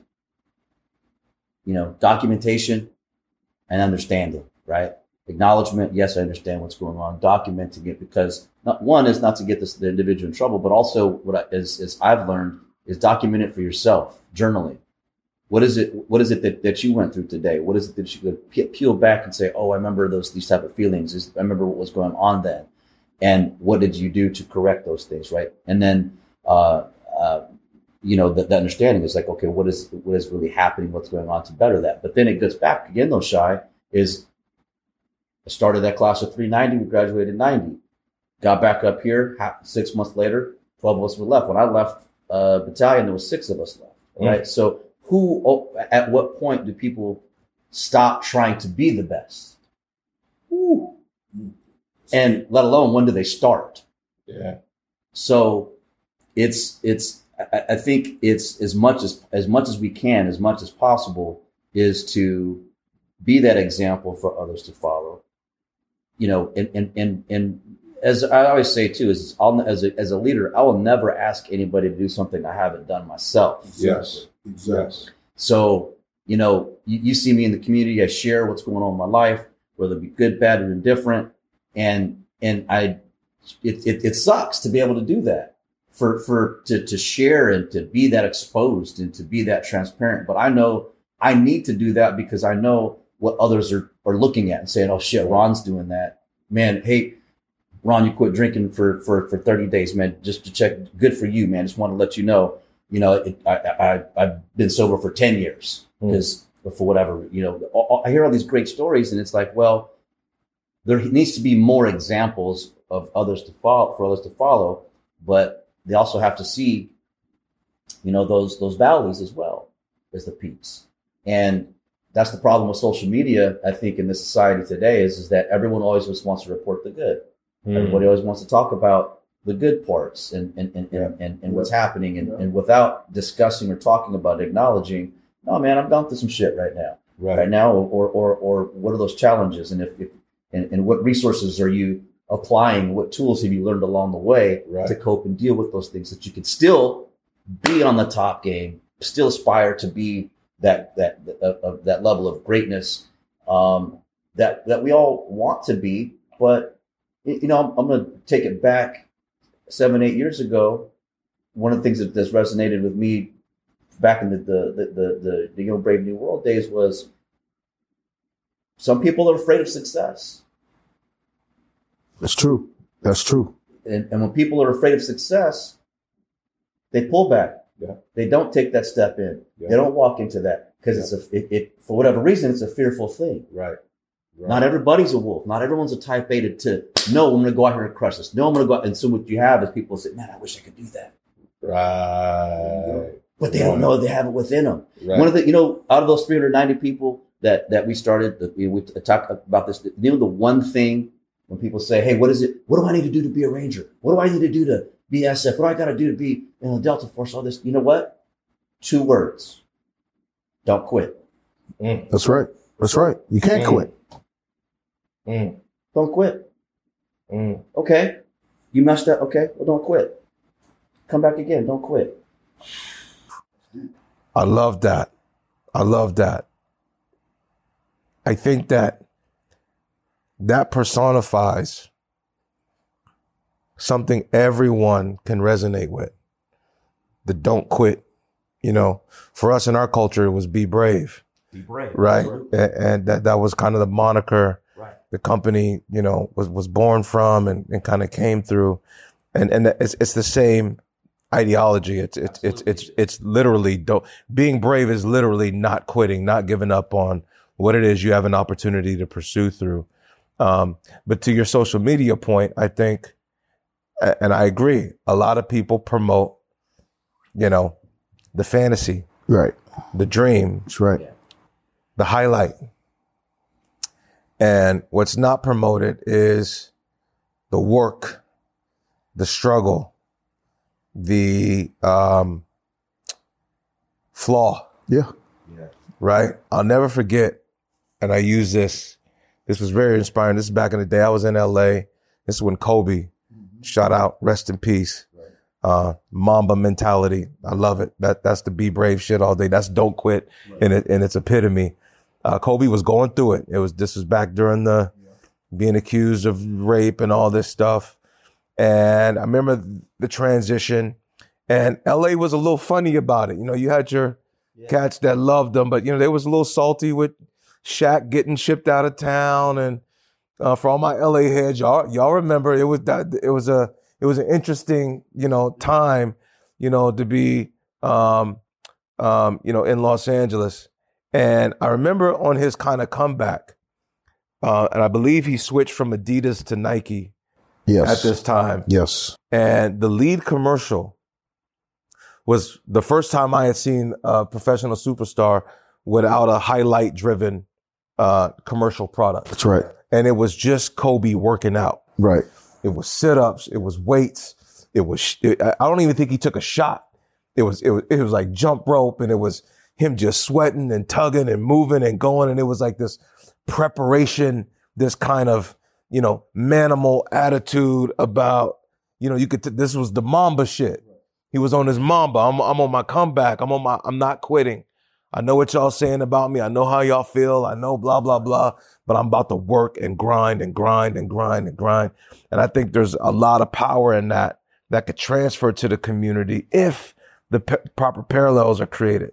So before we move to the next subject, Hop, when you mentioned the riots and you mentioned the temperament in the community at a pivotal time and you coming up, what is your perspective on, is that approach beneficial? Does it help? What's the real angle you think needs to be seen in that mix? Well, anytime you protest, whether it's nonviolent or violent, it seems to me, from what I've been experiencing, the only way things can be successful is, one, we got to be able, it's one thing to protest, but what are we protesting about?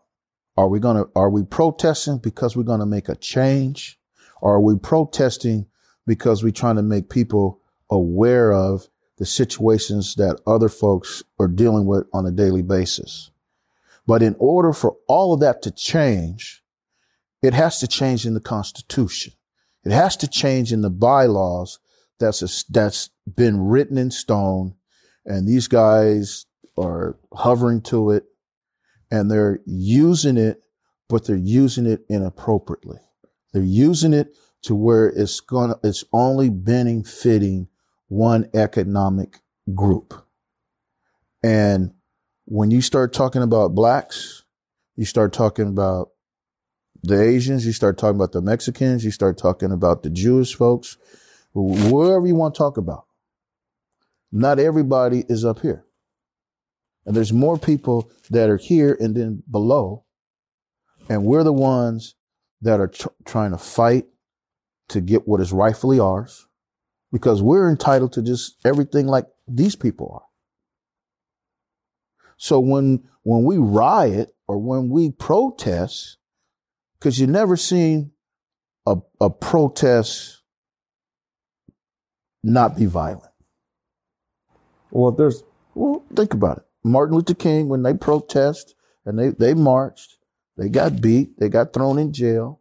John Lewis got hit upside his head, thought he was going to die. Okay. When they protest here this past summer, people got hurt. Businesses got damaged. People went back home. But what did we gain? Now the city is destroyed. It not only is destroyed economically, but more importantly, it's destroyed culturally. It's destroyed socially. It's destroyed economically. Nothing benefited from these protests. But if we can change the Constitution, we can change the language in the Constitution that is going to prohibit certain folks only getting all of the advantages. This is the only way that this life on earth is going to change. So when you say Constitution, and the Constitution needs to change, are you talking about the Constitution? That's right, baby. I'm talking Are about. you talking about? I'm talking about the governmental Constitution, the original? the original Constitution. Okay, so look. All right, so look. You know everybody ain't flying with that. Well, you know. You know what I'm saying? Well, not that you're here for that sake. I'm just saying. Right. You know what I'm saying? Because the Constitution is a beauty. I mean, look. Portions of it I'm is. going to say on the surface. I'm going to say on the surface. And I'm going to say contextually, when you think about it, and I'm a big dude on context. So you going back hundreds of years. Now we all know, you know what I'm saying, from the black perspective, from slavery and all that, the Constitution definitely has fragments in it that undermined us as a human being. That's right. Altogether. That's right. You know what I'm saying? I'm not voiding that. But I am saying on the construct, and with respect to the fact that that was, you know, that's what these cats was on in that day, right? The premise of an idea of a society, a free society that could freely enterprise, a society that had this notion that its people will always be more powerful than its government, that it would create a space that the notion of its government is there for the preservation and service of the people. Is the Constitution off in its essence, or have people just got it twisted because they don't totally know the Constitution, or they don't have a, you know, complete appreciation for it, or it's like, because it's like, look, what average household do you know that you've been in and out of where the Constitution's sitting over there, or the Bill of Rights is over there, the Declaration of Independence is over there, the Emancipation Proclamation's over there. Any of these, you know, phenomenal bills and laws that historically were created for the evolution of America to become this, you know, this great idea. When you say the Constitution needs to change, are you saying that it's void of anything that could get us to that next level, or do you think it's the people? You know what I'm saying? Is it the verbiage and the bill and the words itself that's off, or is it the people? Because I kind of liken it to scripture. It's like, is scripture off, or are the people propagating it and utilizing it for themselves off? You know what I'm saying? Yeah. So when you say the scripture's never going to be off. Okay. Okay. Scripture's never going to be off. Okay. But at the same time, the Constitution's off. But it's a combination. The language or I put it this way, is how the Constitution is executed. Okay. Okay. Because if it's executed verbatim of the language that's in there, there's no way that African Americans shouldn't have black-owned businesses. There shouldn't be any poverty in the world. There shouldn't be neighborhoods where they can't get medical attention, they can't get social psychiatric attention. There's no way that these veterans can go and fight for this country and come back and be treated like dog meat. Right. Right. So who's controlling that? Right. So you say, so that's not a constitutional thing. That's a people thing. That's a people, and that aspect of it, it's a people's thing. But that's played out through legal protections of, you know, the medical industries, or, you know, whatever, you know, the economic landscape, you know, because I get what you're saying. You're, and correct me if I'm wrong, you're saying that America's fucking up. Yes. Because it's used the Constitution through a corporate lens that has naturally, maybe, certainly consequentially ostracizes people out of privilege and right and That is fairness and equity. That is even correct. some of its most worthy, those that served it. That's correct. I'm gonna leave it like that. I can't argue with that. So- But again, is that a foul of the people or a foul of the document? I think it's up to interpretation. And, I mean, and it consistently has been since it was drafted.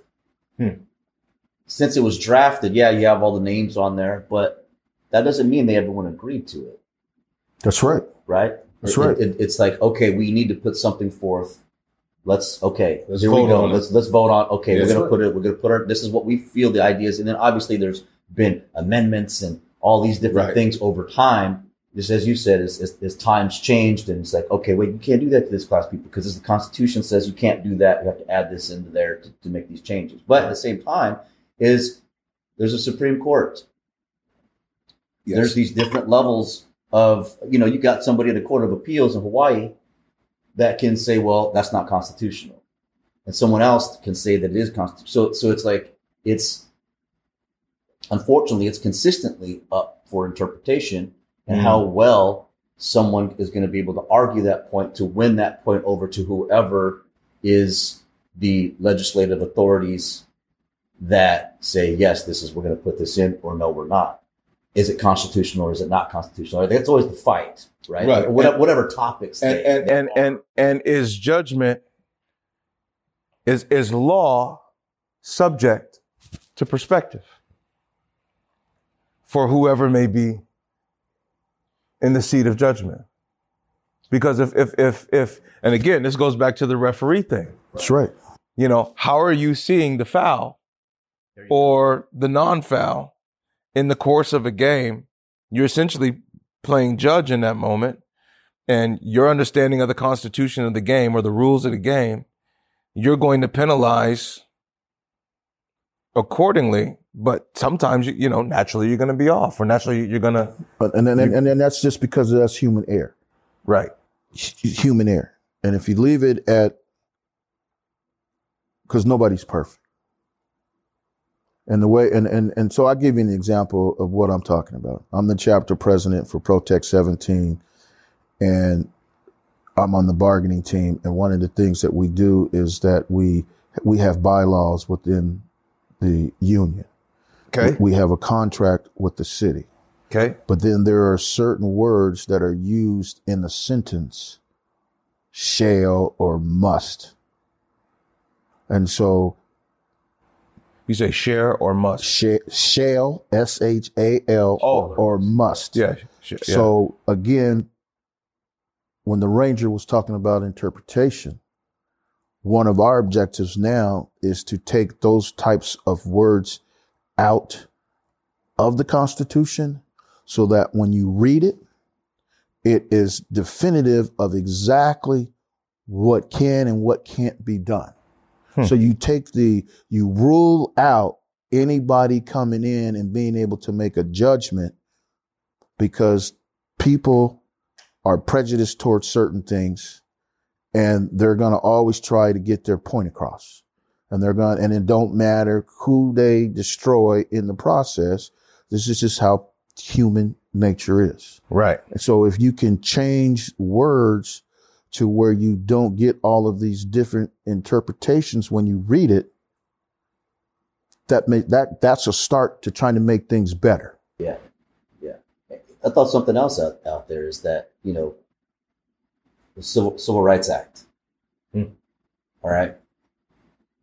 Why does that have to be consistently voted on to stay active?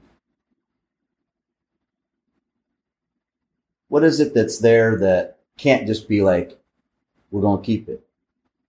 Well, It shocked the shit out of me when it comes up and it's like, oh, we have to vote on this again. What is there? What you mean? It's like this, but there's this consistent thing of like, wait a minute. You mean there might be a chance that, yeah, folks like, and like my grandfather fought World War II. right. Came back and so the end of World War II, so late 40s, wanted to buy a home. GI with this GI Bill, which one of those is the VA home loan benefit, 0 down, all this, that, and the other. But now it's written in there. It's in the GI Bill. It's in the GI Bill, those Bill of Rights and all those things and so on and so forth. But then you have these other laws that come in. Well, redlining. Well, we're not going to lend. These banks can't lend to black folks. So it's like, okay, constitutionally it's in there, or let's just say there's a right there that these veterans have fought for, so on and so forth, but now they don't have access to these things, right, to execute. And so constitutionally, the way that the Constitution is written, pursuit of happiness, so on and so forth. But obviously, there's up even to recent times, the current day, where there's certain groups of society that want to suppress that pursuit of happiness in one form or another. Mm-hmm. And so, but does that mean that but it's written in the Constitution, so it's like, hey, that's what we're standing on. But at the same time, is it the people and the laws and the things that they're creating locally that put a twist on it a little bit, right? So I mean, it's interesting because it's so convoluted. And what document do you refer to for justice? So is there one? So what they're doing for this to always come back up and we have to vote on it, they're hoping we're going to quit. They're going to hope that we're going to stop fighting for and not be brave. And not be brave. Yes, that's right. You don't have to vote on any other thing around here. Yeah. So why are we? And it's affecting us. You showed me the movie. We saw the movie last night. Yeah. How do you sell to the Negroes? Yeah. Yeah. That's right. That was back in 1960. Yeah. This is 2021. Yeah. Yeah. It is the same thing that's going on. Right. Right. And then that's how a lot of us get discouraged. Yeah. A lot of us don't. A true leader is going to take the ups and the downs. Yes. And it's going to keep going. Yeah. And like we said earlier, there are folks that'll say, okay, yeah, I'm with you. Rah, rah, rah, rah, rah, rah. We get out there, we start doing this and start doing this. All of a sudden, shit, we in quicksand. Right. What they going to do? They're going to turn around and go the other way. Now we in there by ourselves. And so that is what's been happening is we get certain leaders, we get people that are following them. And then when it gets, whoa, they bail out. Yeah, when the game gets on the line, there's 2 minutes left and you down 6. They bail out. Cats will bail out. I'm Showtime prime time. Yeah. My motto is, man, turn them lights up, man, because the brighter them lights get, man, the higher I'm going to perform. Right, right. I'm winning. Right. That goes back to what I was trying to say, though, is there something we're not having, something that is inherent amongst brotherhood and fraternalism in military and other spaces. There's something that's inherent in sportsmanship and the dynamics of being an athlete that gets lost in life. Oh, yeah. And then when you got to pull those together in a community, well, the best of you are off out at war. Yes. And on the field and on the court and in the boardroom or in communities or in jail. Or incarcerated. Yeah, you could say that too. Absolutely. You feel what I'm saying? But that leadership component is often missing, or the leadership falls in the hands of someone who may or may not have the sportsman or sportswoman mentality. That's right. Or the military man or military woman mentality to properly organize, strategize, structure, lead, mobilize to completion and fulfillment. Yes. And so on and so forth. There's something that I think has always been lost in basketball. The concept of rebounding. Of course. And, we know as hoopers, right, how important it is. Oh, yes, we do. The idea of somebody who's great at rebounding is they are fixed with the notion you may miss. And because you miss, I'm not going to be mad at you. I'm going to go retrieve the ball That's right. on our behalf so you can shoot Again. That right there, right? That in that sport is an amazing feature. It's an actual stat line. It's well respected from within the culture. But, you know, the leading rebounder in the league isn't necessarily going to be getting MVP votes, and they're not necessarily going to get the big deal with Nike or the blah, blah, blah. But the fact of the matter is many more shots are missed than made. It reminds me of that Michael Jordan commercial he had. Again, going into the flaw and the truth. And he had a commercial that was centered around him narrating how many layups he missed, how many game-winning shots he missed, how many fouls he got. You know what I'm saying? Oh, yeah. It was all about his flaws. And he's kind of talking to the crowd like, maybe y'all misunderstood. Maybe it was my fault. Right. Maybe I made you believe this was easy.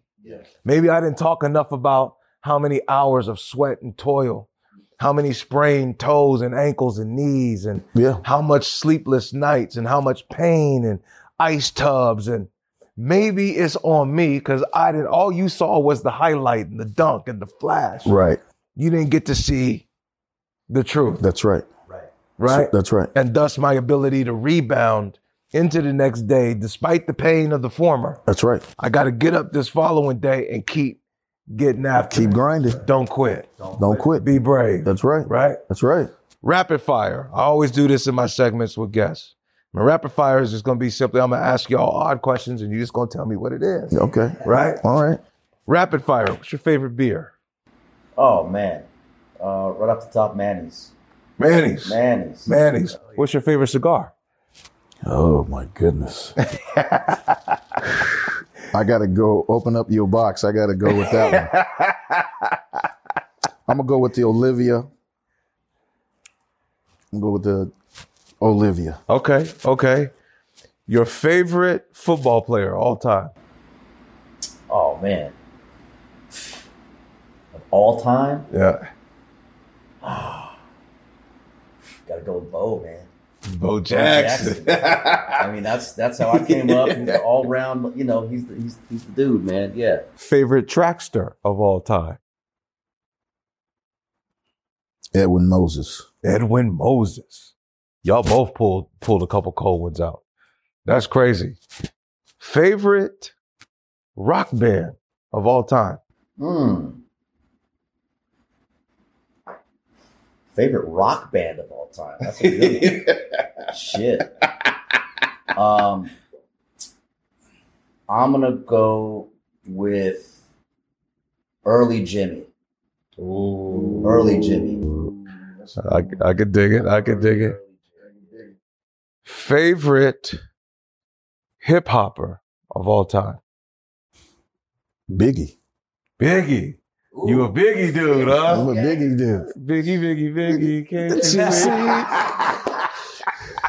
I could dig it. We drink champagne on Thursday. Come on, man. Favorite candy bar all time? Oh, man. All-time favorite candy bar? I gotta go Baby Ruth, man. Baby Ruth. Oh, yeah. Man. I used to love me some Baby Ruth. Baby Ruth, man. Favorite soda all time? Oh, I got to go with that crushed orange in the bottle. Ooh, the old school. The bottle crush? And when you return and when you took the bottle back, you got 5 cents. That's back in the day, y'all. I don't even know if they still do that. They don't get no 5 cent returning the bottle. Man, come on, man. Come on. That's crazy. Yeah, man. If there was one thing you would say about yourself that you'd want the world to know that they don't know, what would be that thing? I would want the world to know. Yeah. That they don't know. I truly give a fuck. That's cold. And for you? I'm a leader. I know that's right. I'm a natural born leader. Yes, indeed. I don't have no problem. We talked about this the other day. The Lord has gave me so much spirit. I tell folks all the time, if I have to, I carry the universe on my shoulders. Come on, man. And I'm truthful about that. And when I'm carrying everybody on the shoulders, this is for the right things. That's natural for you. It's natural for me. That's jihad. That's jihad. City you were born in. Fontana, California. Fontana. Come on, Jay. Fontana. City you were born in. Man, come on, man. The greatest city in the Pacific Northwest, man. Seattle, Washington, man. I thought you were going to say Federal Way. I know you man. was born in Federal Way, man. Come on, man. The Emerald City, baby, where it's all green. That's right. That's right. Do you have a favorite Sonic of all time? Ooh. Man. Yeah, man. I got to go with Sean Kemp. The Rain Man. Yeah, man. That was a bad boy. Absolutely. That boy was bad. Absolutely. Favorite Sonic all time? Spencer Hayward. Spencer Hayward. Yeah. Do your research. Spencer Hayward. You and young fellas, for y'all don't know who Spencer Hayward is, y'all might want to go and shake his hand when you see y'all, because he's the reason why y'all can come out of college early and play in the NBA. Yes. Yes. That's very true. Favorite Seahawk of all time? Ooh. I love me some Marshawn, man. Beast mode. Yeah, Beast. man. Beast is a wild boy. He's a wild boy. He is. But man, he's got that heart. Oh, yeah. He that no quit as well. Yeah. And he's just like, man, I'm here to play. Let me do my thing. Yes, indeed. It's I like his get down. Not a lot of people agree with him, but yeah. Favorite Seahawk? Larger. Steve. Super Steve. Hall of Famer. Hey, all day. Yeah. In fact, first Seahawk Hall of Famer, Yes. correct? Steve was a bad boy, man. Bad boy. One of the most underrated football players, I think, in the history of the game. Oh, of course. Even though he's Hall of Fame and all that. And at that time, man, he's a slow white boy, but he ran the best routes next to Fred Biletnikoff. Yes, he did. And he trained me on the off season. So I'm going with Steve Larcher.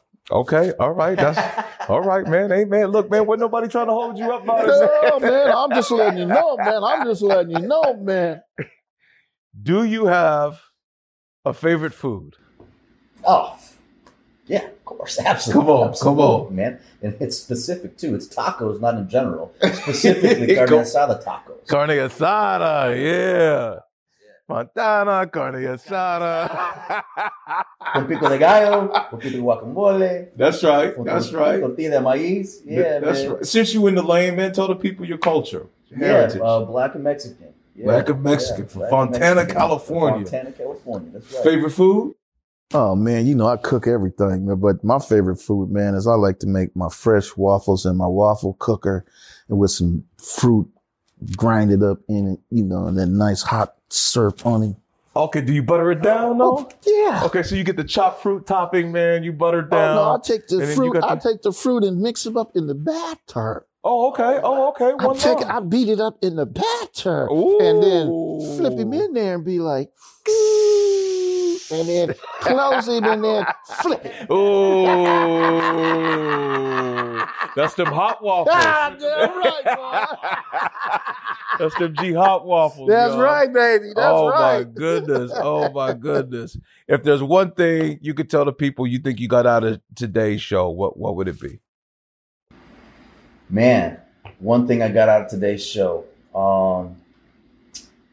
the importance of communication, conversation. We talked about a lot of different topics, a lot of different subjects. Some things, whether you agree or disagree, we sit here and we can have that in peace, in a position of non-judgment, right? Yeah. And I think that is one of the key elements that's missing in the world, in the home, in companies, small businesses, is that getting back to that level of communication, being open with it, being able to be mature with it, And that's a big thing that I got from this. It's a great feeling. It's a comfortable feeling, and it's something that I've identified that I really miss in my life. You know, from us sitting here and last times that we've been building together as men in here, and and I think that's an important aspect. Absolutely. Yeah. What's your one driving thing you take away from today's show? The continuance of the brotherhood, the continuance of being that right leader. We're all different, but yet we respect each other. We express how we feel, and it comes from the heart. Yes, indeed. Brave New World that's why it's called Brave New World. That's right. That's right. Because we not afraid, we not ashamed to let you know how we feel. And the one thing that you need to know is we're going to tell you how it really is. Absolutely. Whether you agree or you don't agree, we're going to tell you how important it is to be open, to be honest, to be able to accept different feedbacks from folks and then build on it and still work on becoming the best we can be. I tell you, since we've been building here for the last few months here, one of the greatest things is it's really, really helped me. It's helped my inner soul. I tell them, I said, I feel the way I'm 60 years old, I feel just like I did when I played for University of Washington from 1979 to 83. That's peace right there. And these brothers here are real. And they're not going nowhere. And they stand for a purpose. Absolutely. And as long as we continue to grow and stride and know and stay focused on the purpose and what's next, we're going to be successful. All day, every day. So here's how we going to wind the show down, y'all. I'm going to encourage all you brothers to relight your sticks. If your sticks is down, we're going to send the people off with some love and peace. As I light mine, I'm going to re-pour a little God juice on you. Right. For my folks that's out there, please take no offense. You know what I'm saying? I really don't give a damn how y'all feel about it. You know what I mean? We want you all to know that as we toast you out. Let me see the lighter, Ron, when you get a chance, baby. As you go on in life to do whatever it is that you do, that you maintain an ability to do what these brothers just said. Keep communication at the forefront. Love on your people. Love on your neighborhood, your families, your community, your cities and states, your regions, your nation, and your world. The planet will become an altogether better place if we continue to do some of the things we just experienced today. I raise my glass. I salute you all. Peace, love, wealth, health, success, happiness, abundant joy, and laughter. May it follow you all the days of your life. This is Cheyenne Salah signing off. This is life. Salute.